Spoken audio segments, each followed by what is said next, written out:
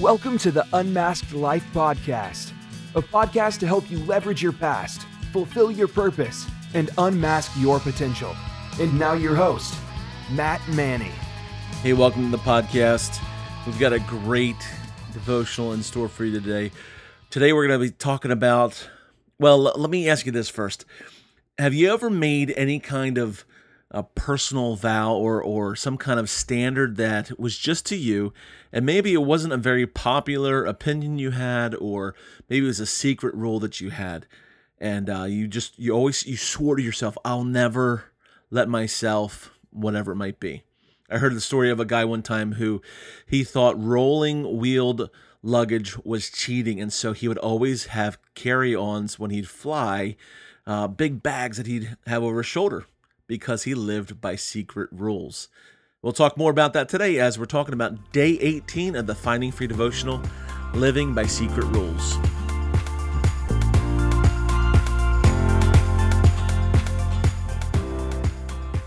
We have a game we like to play when we have people over. It's called Balderdash. One of the aspects of this game is called Laughable Laws. You'll have to play the game to see how it works, but it's crazy. And some of the laws that are still out there in the United States that are on the books. Each state has at least one ridiculous law still in effect. Check out some of the funniest ones we've discovered.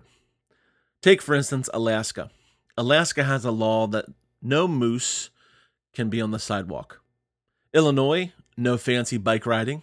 Maine, no roller skating stunts. Massachusetts, no explosive golf balls. New Hampshire, no cemetery picnics. New Mexico, no stopping mid-anthem. Can you imagine how that law was contrived or put on the books? North Carolina, limited bingo time. Tennessee, no Netflix password sharing. That rule is probably broken in lots of states. Virginia, no hunting on Sunday. And Washington, absolutely under no circumstances, no Sasquatch poaching. These laws make us laugh, but sadly for every ridiculous rule, someone broke that rule and caused a problem, resulting in what? In the law. Paul rebukes the Christians in Galatia. They were trying to please God by keeping his law. Paul tells them that to do that negates God's grace, though. If we could find righteousness in the law, then Jesus would never have had to die for us. It's been a long time since these verses were written, and though we may no longer try to follow, quote, the law, we can become just as guilty as the people Paul was writing to. For us, it's rule-keeping or standards. We feel that to live our lives, we have to be better than someone else or keep ourselves more, quote, in check with some standards or personal requirements. We are somehow better than other Christians. This is so false and exactly what Paul is speaking against. Secret rules. One of the greatest struggles many people have is smuggling secret rules into their relationships with God. They may not say these statements, but they're thinking them. I would never let myself do what that person is doing. How can they let their children behave that way? They obviously have let themselves go. I would never be so neglectful. I wouldn't get caught dead wearing what they're wearing. People who do that are weak, and carnal, and immoral. I'm never going to do that because I don't want to look weak. And the list goes on and on. Most often, what we criticize in others is more of a commentary on our lives than it is a commentary on the life of the person we're criticizing. The Pharisees in Jesus' day weren't too far different than how we act at times. As I mentioned in the introduction, I heard a story of a businessman who bought some rolling luggage, and he thought that buying rolling luggage was cheating and it was being lazy.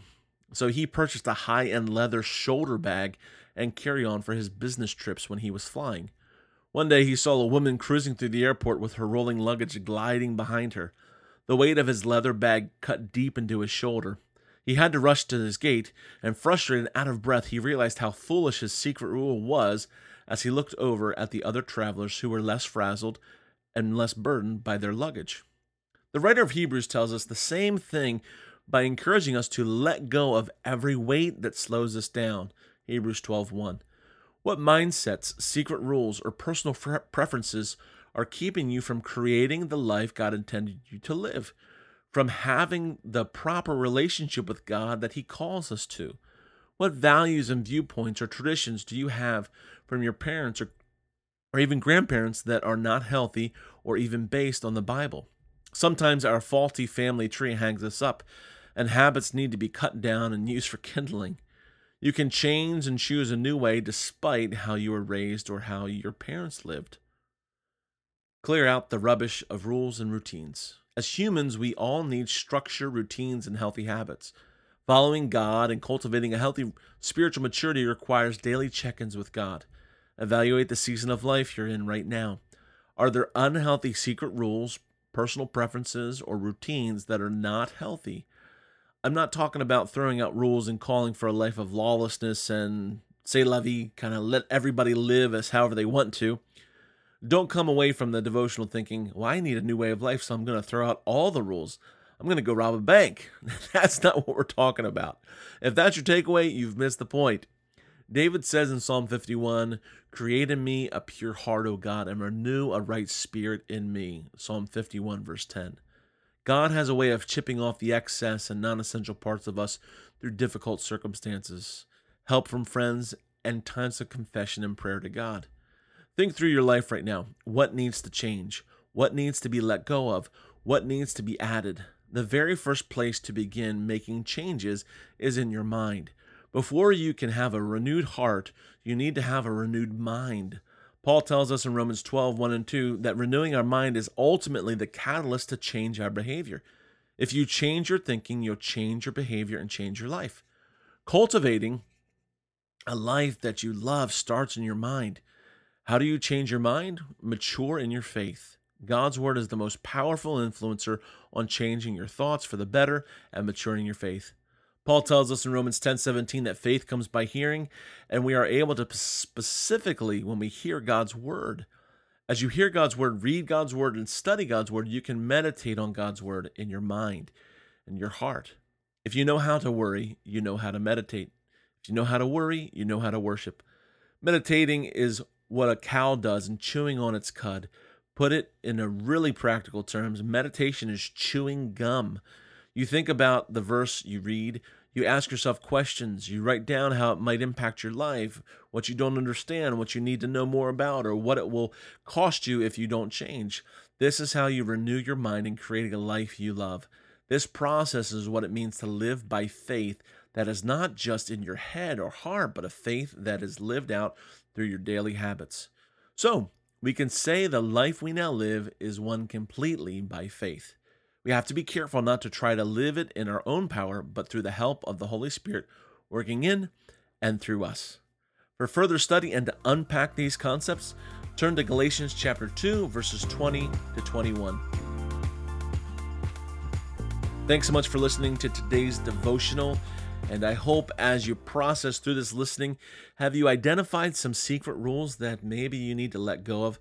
Stuff that's not in the Bible, stuff that isn't even in our legal system, maybe.